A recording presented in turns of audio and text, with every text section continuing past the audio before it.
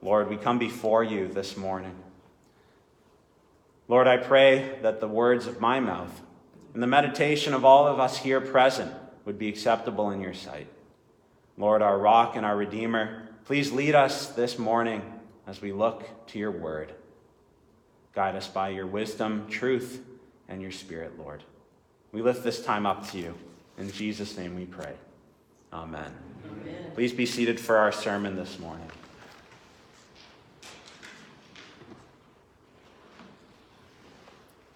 My friends, if you could get your Bibles back out to our 2 Corinthians passage. We're going to be working through 2 Corinthians chapter 1, starting at verse 12, and moving through to 2 Corinthians chapter 2, ending at verse 11.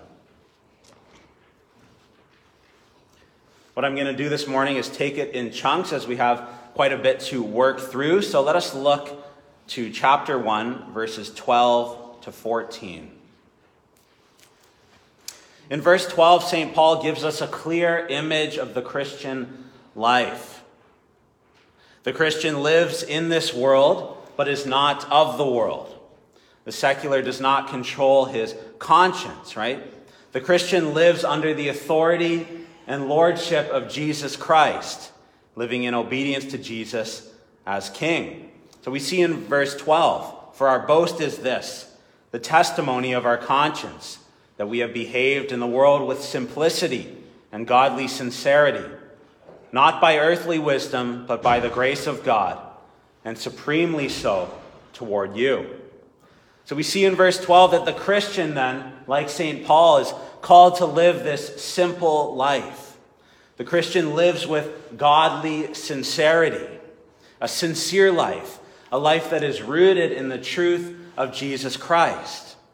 The Christian does not live by earthly wisdom, but his whole life is lived by the wisdom of the cross, a life that proclaims Christ crucified, the wisdom of God, not of this world.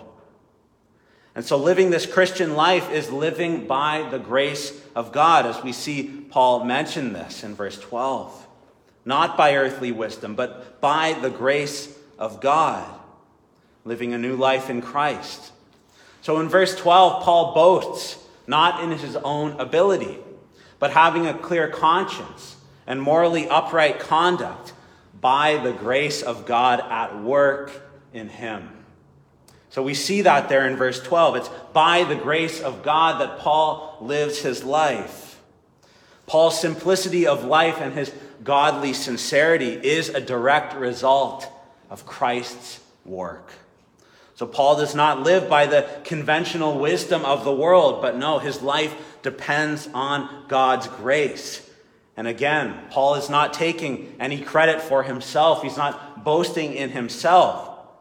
But it is a clear triumph of God's grace at work in him that is the cause of his boasting. It is God's work in him in which he can behave in the world with simplicity, godly sincerity, and not living by earthly wisdom. It's by the grace of God in the first place. Paul does not have worldly motives for changing his plans to visit Corinth. And he'll explain this as we move through the passage. Because Paul lived his life and made his decisions guided by divine wisdom, by the wisdom of God. And so Paul boasts all the more in God as the director of his conduct. Let's look at verse 13. In verse 13, we see that St. Paul is very clear that his intention when writing his letters is so that the reader will read and fully understand. At verse 13, we are not writing to you anything other than what you read and understand, and I hope you will fully understand. So there's nothing unclear here in Paul. His intentions are very clear. There's nothing hidden. There's nothing secretive in Paul when he's writing. The readers of Paul should be able to read and fully understand what his message is. Of course, we can apply this to all of sacred Scripture.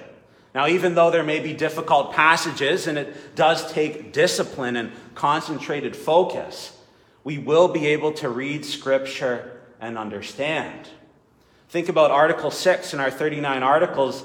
It says, Holy Scripture containeth all things necessary to salvation, so that whatsoever is not read therein, nor be proved thereby, is not to be required of any man. So we see that Paul writes so that we may understand fully. And everything that we need to know for our salvation is revealed in sacred Scripture. So let's take to the work and discipline led by God's Spirit to understand it and understand it fully. Paul writes so that we would understand. And he reminds the Corinthians here that his writings, like his ministry, are not dishonest or tricky. It's not full of any hidden meanings or concealed aims, but his writings are clear and plain. They're clear enough. And in the same way, as we said, Scripture is something that we can look to and put in work to understand, led by God's Spirit. Scripture is not written mainly for scholars, but for all believers.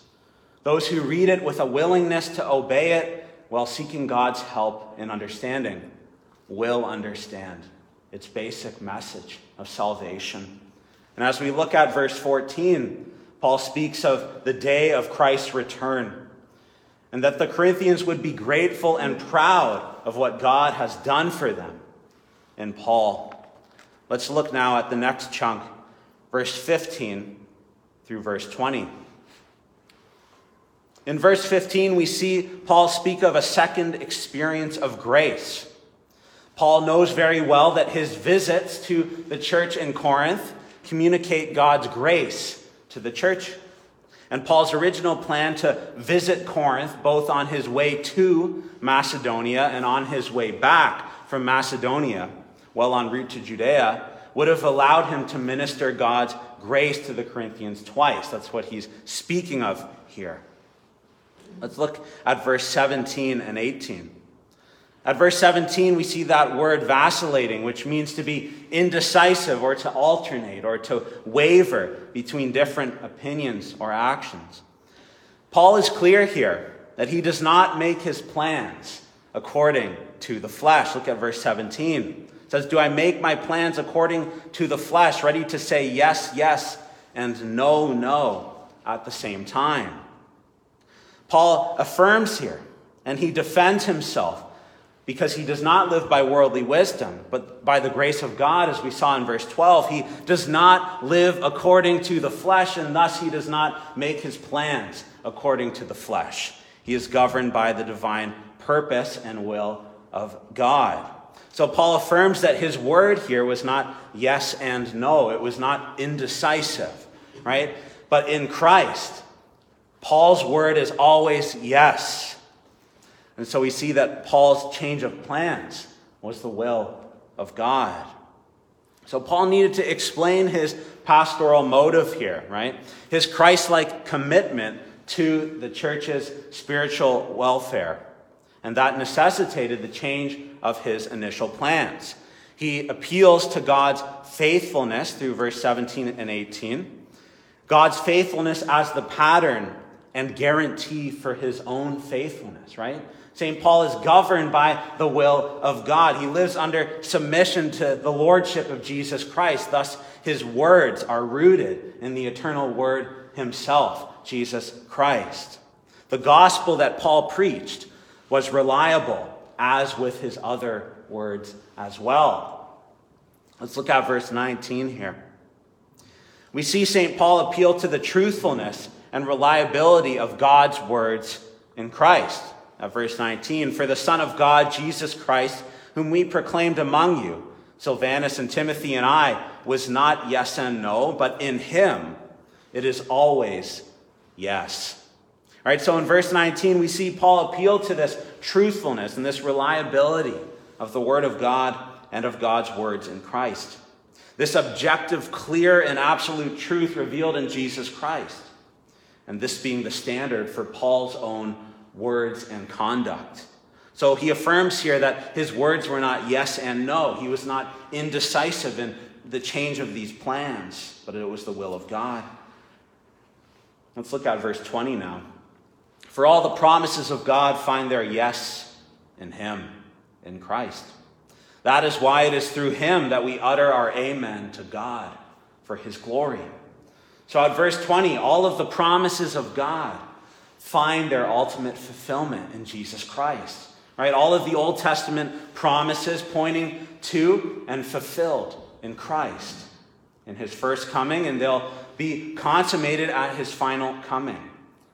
And Paul expresses his agreement here, his amen, a life rooted in Christ. Thus his words are true because they are rooted in Jesus Christ himself. Through Christ we may utter our amen as well, and that our confidence would be fully in him. Amen to God for his glory. Let's look to verse 21 to 24 now. Verse 21 says, "And it is God who establishes us with you in Christ and has anointed us, and who has also put his seal on us and given us his Spirit in our hearts as a guarantee." So in verses 21 and 22, important to note, we see the Trinity on display here. And in verse 21, we see that Paul turns to the ministry of the Holy Spirit in our redemption, which leads into verse 22. God establishes us in Christ, having anointed us. Right? So every believer is anointed with the Holy Spirit, set apart for God. In the Old Testament, this was symbolized with the pouring of oil on the head. Look at verse 22. Verse 22, we see that God puts his seal on believers. Right? This seal, this mark of ownership, authority, and guaranteed protection of the believer by God. God seals us, my friends, not with a physical seal of wax, but with the Holy Spirit. Right? It says in verse 22, "And who has also put his seal on us and given us his Spirit in our hearts as a guarantee." Right? He's given us his Spirit in our hearts, in our inward being, as a guarantee.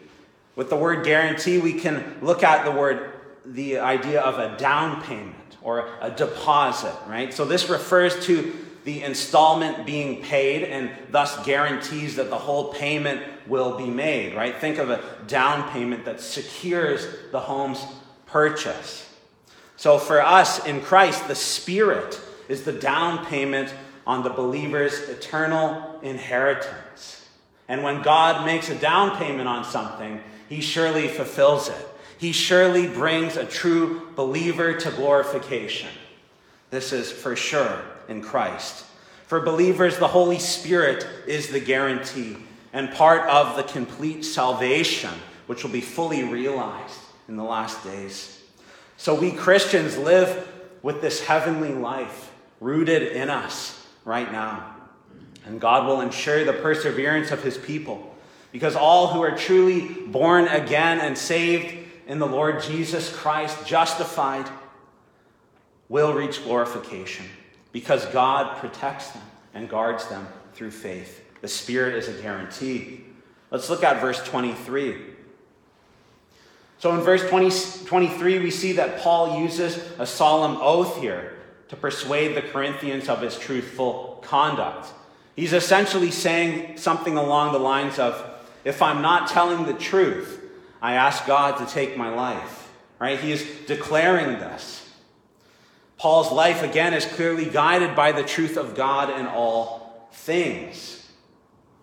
So in verse 23 then, "But I call God to witness against me. It was to spare you that I refrained from coming again to Corinth." Right? So we see that idea there of sparing them. Paul would come with power and authority with the power and authority of the Lord on his next visit to Corinth, and he wanted to give them a chance to repent and reflect on their sinful behavior. Right? There was initial rebellion against Paul.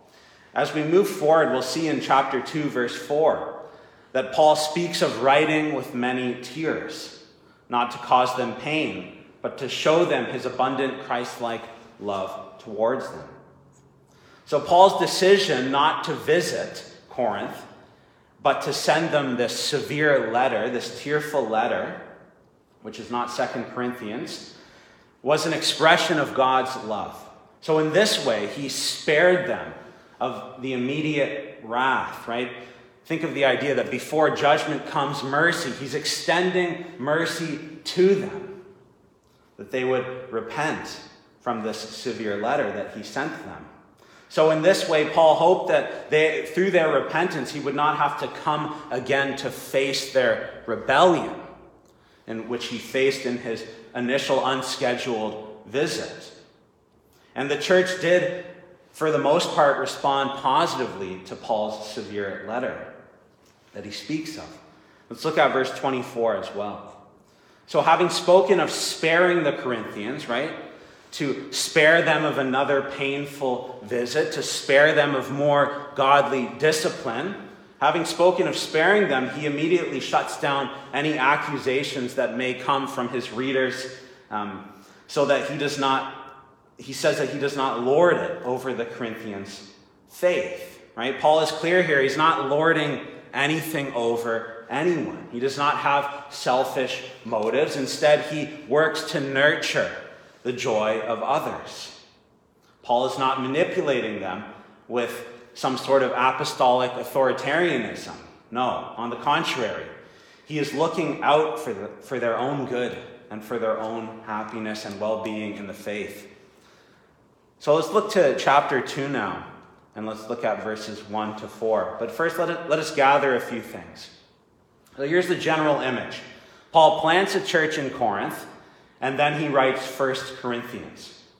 At some point, he makes an unscheduled, painful visit to which he comes in contact with opposition. There's a rebellion in the church against Paul. And so he leaves, and he was going to go back on the way to Macedonia. He was going to go back to Corinth on the way to Macedonia and on the way back. But instead, he writes what he calls this severe letter, or this tearful letter. And he got word from Titus that they responded positively to this.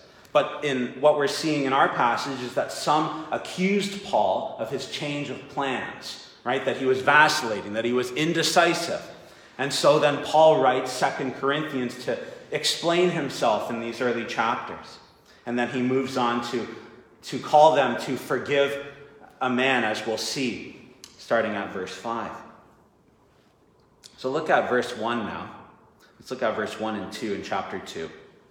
So Paul's painful visit, this initial painful, unscheduled visit in which he came in contact with opposition, he referred to this as a visit that was made in sorrow.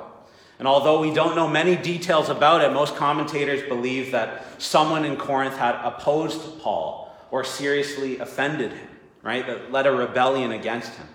And so Paul left and decided to write that severe letter, warning the church of God's judgment, calling them to repentance, and ultimately extending mercy to them. And at verses 3 and 4, if we look now, he talks about this. And I wrote as I did, so that when I came, I might not suffer pain from those who should have made me rejoice. For I felt sure of all of you that my joy would be the joy of you all. So we see Paul's purpose in writing that severe letter of rebuke, right, in which there was a positive response. His purpose in writing this unpleasant letter was not simply to make the Corinthians sorrowful. No, instead, he was really seeking their best interests. And even when that meant bringing some sort of pain both to them and himself. So again, Paul is clear of his reasons as he wants to show the Corinthians his abundant Christ-like love for them. And we see Paul's disappointment in the disunity in the church at the time. And we also see his true heart for the unity of the church. Now let's look to verse 5 through 11.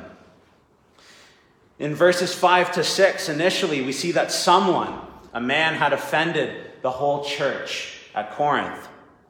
Paul asserts that someone has caused grief, not ultimately to him, but to you all, as he says to the whole church. Paul says that the punishment of this offender has been sufficient, and that the Corinthians have exercised the proper church discipline. So in that severe letter that Paul wrote, he addressed the initial rebellion that he was facing during his painful visit. And most likely he also addressed this issue with this man as well, this offender, who most likely was connected with the sexual immorality in Corinth. And so Paul says that the punishment of this offender has been sufficient, and now he urges the church to forgive the offender. Let's look at verse 7 and 8. So Paul calls the church to forgiveness, that they would offer this man true forgiveness, right? To forgive and comfort this man. Look at verse 7. So you should rather turn to forgive and comfort him, or he may be overwhelmed by excessive sorrow. Recall what we spoke about last week, that God comforts us so that we can ultimately turn to truly comfort others. Paul's using the same language here, right? That they would truly from their hearts forgive this man and comfort him, lest he be consumed with grief. And so he's calling them to this Christ-like love. He encourages them to reaffirm their love for this man. So look at verse 9 and 10 now. The severe letter that Paul wrote, like this present letter, 2 Corinthians, was to the effect that the Corinthians would prove their obedience. We see that in verse 9. For this is why I wrote, that I might test you and know whether you are obedient in everything. So that the church would approve their obedience to Paul as an apostle under the authority of Jesus Christ. Ultimately, that the church would prove their obedience to Christ. Remember, obedience being the proof of a true and lively faith. Obedience being the fruit of our justification. So we see this here in this instance. Paul is calling them to obey in restoring this man, this offender. So we see here that the purpose of church discipline is to restore, right? Not to destroy or take revenge, but to restore, to unify. And so Paul wants the Corinthians to know that he himself truly forgives this man, as you see in verse 9 and 10. In this sense, the case is closed. Forgiveness has been granted, right? And this all happens in the presence of Christ in verse 10. We see, my friends, that for Paul and for us as well, all of our actions are carried out not in secret, but in the presence of God. Right? In fact, we live all of our lives before the face of Almighty God. Paul lived his life like this, and so must we. So here then, if Christ and Paul have forgiven the offender, the Corinthians must also forgive the offender in his immediate point here. And now let's look to verse 11. Paul is concerned with reconciliation between the majority and minority in the church to one another and as well to him. If there was a wedge driven between the Corinthian church and St. Paul, Satan would have seemed to be at work in the division, because as we know, the devil loves to try to destroy church unity. And so for us as Christians, we must not be ignorant. We must work towards mutual understanding, being rooted in the truth of the gospel, in holy living, rebuke and repentance when needed and when not, living in obedience to Christ, but also offering true forgiveness and working towards that reconciliation. My friends, for Paul's life and for ours as well, if there's truly been a change of heart, if we've been given new hearts, then a new life we shall live. And in this new life, let us behave in this world with simplicity, like Paul, with godly sincerity, not living by earthly wisdom, but by the grace of God. A few things that we can take away this morning as we apply this to our lives. Like Paul, let us boast in God's work in us, right? That we would operate with integrity in Christ, that we would say what we believe, that we would tell the truth. Let us also be stern and merciful in this truth, like St. Paul. That we would ultimately always be living grounded in obedience to Jesus Christ, right? Obedience being the fruit of a true and lively faith If we've been saved in the Lord Jesus Christ, then let us follow him during our walks in sanctification as the Spirit moves in our lives and brings us to glorification. Let us be bold in our faith and conduct. Let us focus on uniting rather than dividing the church. And let us forgive others truly. And let us love them with the love of Christ, the forgiveness of Christ towards those who have caused us pain. That all of our plans, my friends, in this world would be like Paul's. That they would be consistent with the will of God.